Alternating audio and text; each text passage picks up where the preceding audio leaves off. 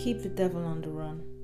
James 4 verse 7 says, "Submit yourselves therefore to God.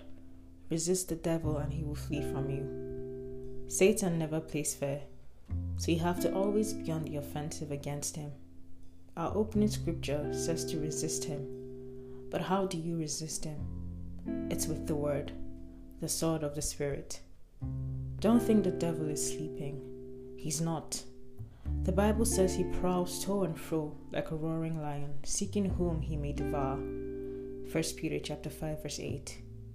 Don't wait for his fiery darts before putting him in check.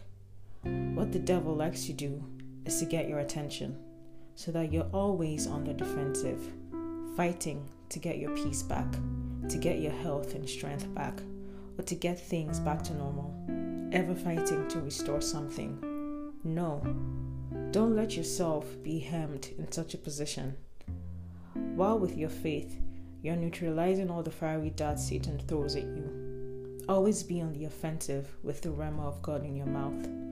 In Ephesians chapter 6 verses 10 to 16, the Apostle Paul gave a list of the protective part of our armor. Then in the 17th verse, he gave the only offensive tool, the sword of the Spirit, which is the rhema of God. Rhema is Greek for the spoken word. In this case, it's your proclamation of the inspired word of God for the hour and the season. It's always a word said or a word in saying. Otherwise, it's not a sword.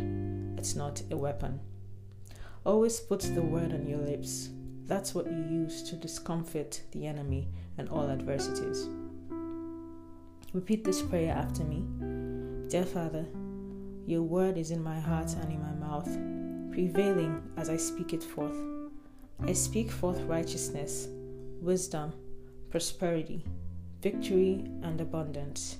And with the shield of faith, I extinguish and render ineffective the fiery darts, lies, tricks, and stratagems of the adversary, walking on in the victory of Christ.